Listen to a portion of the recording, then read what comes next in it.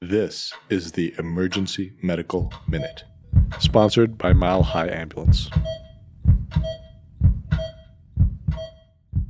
Hey EMM, we are excited to announce that we are now accepting applications for our second annual Diversity and Inclusion Award. The award is eligible to fourth-year med students identifying as underrepresented in medicine and are applying to EM residencies. We are extending 3 $200 awards to selected individuals following a blinded review of all applications. Applications will be accepted through the end of November, with winners being announced mid-December. Check out our website at www.emergencymedicalminute.org/EDI-award for all the details and to access the free application. Or you can click on the link in our show notes. Thank you. All right, guys, so I'm going to do a medical minute today on everyone's favorite topic, STD checks. We'll kind of start with, so first of all, I'm stealing kind of this concept from a guy named Daniel McConnell who did this for MRAP a couple of months ago, but he kind of drew my attention to it, and so I started looking into kind of what our process is here at Swedish, so he gets some credit for this. But what is the most common STD in North America? Chlamydia? No. No, but you're closer, actually. Herpes. No. HPV. So at some point, most sexually active people will get HPV in their lifetime. What do we do for that in the emergency department? Not much, really. We don't even really test for it. But the treatment from the ED is making sure that these people get follow-up. So if somebody comes in with, an exposure, you just want to make sure that those people get follow-up, because ultimately the treatment is going to be like colposcopy and things like that for women at least. Kids can get vaccinated, and so talking with patients about vaccines, the normal vaccine is a 2 series, and it's for kids 9 through 14, so it's usually before they become sexually active. And if you get it as an adult, it's approved for people all the way up to 45 now, but it's a 3 series. So try and catch them when they're young. It's more preventative.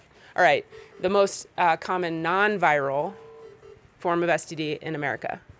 It's a parasite. Trichomonas. Yeah, so Trichomonas is more common than chlamydia. And so when we think about a lot of the testing that we're doing and a lot of the empiric antibiotics that we're giving, we are missing a pretty decent chunk of what is actually more common. And so Trichomonas is something that we know how to test for.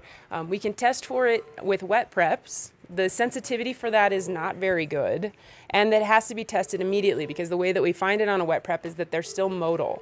So they lose their motility after about an hour. So those wet prep samples that we send really need to get sent down pretty quickly. And here at Swedish, that is how we test women for Trichomonas. So it's important that we have, those wet preps get down there pretty quickly. There's another test that's a PCR test that's becoming more available, but we don't have that here at Swedish yet. The other thing, I think the name Trichomonas vaginalis is sort of a misnomer, right? Like these vaginas are getting it from somewhere. And we don't really have a routine way of testing men. The way that we test here at Swedish is through the urine. And again, it's the same issue. It has to be motile. So if we're testing a man who comes in for like urethritis, or if they just had an exposure and they want to get tested, it's important that we get that urine down as quickly as possible because that's the way we test. All right. So, and then treatment, when we talk about our empiric treatment for STDs, we're typically given a shot of ceftriaxone and we're sending them home on Doxy, but that's not how you treat Trichomonas. Trichomonas gets treated with Flagyl. And so thinking about this is actually a more common cause of STDs in America. It's something that we should kind of start being a little bit more aware of. And it's important that we kind of keep that in the back of our minds because even though the treatment for men or the symptoms for men is, maybe some urethritis, a lot of men are asymptomatic. For women, that irritation makes them more prone to PID. It makes them more prone to other forms of STDs. It makes them more prone to HIV. So it's a big deal in women, and we should be thinking about it more routinely in our STD screenings. All right, so now we're on to bacterial. What's the most common form of bacterial STD in America? Chlamydia. So now we're into the regular ones. Yeah. So now we're into the regular ones.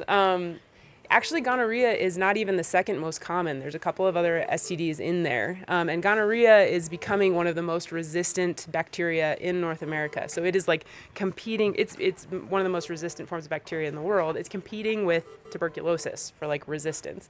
We used to be able to treat gonorrhea with 125 IM ceftriaxone. That got boosted up to 250, and just recently it got boosted up to 500. So like we are having to use higher and higher doses of ceftriaxone in order to treat. We always give the ceftriaxone IM. Can you give it IV? You can. If the patient already has an IV for some reason, you can give it IV. That 500 milligrams of ceftriaxone is a big shot. We'd like to thank our sponsor, Health One Continental Division, and Swedish Medical Center for their financial contributions to the EMM. Donations from them and listeners like you make it possible for us to fulfill our mission of producing and spreading free medical education to the masses. If you enjoy our show, please consider making a one-time or recurring donation to help cover our operational costs and keep the EMM awesome. Click on the link in our show notes to make a donation. Thank you for listening.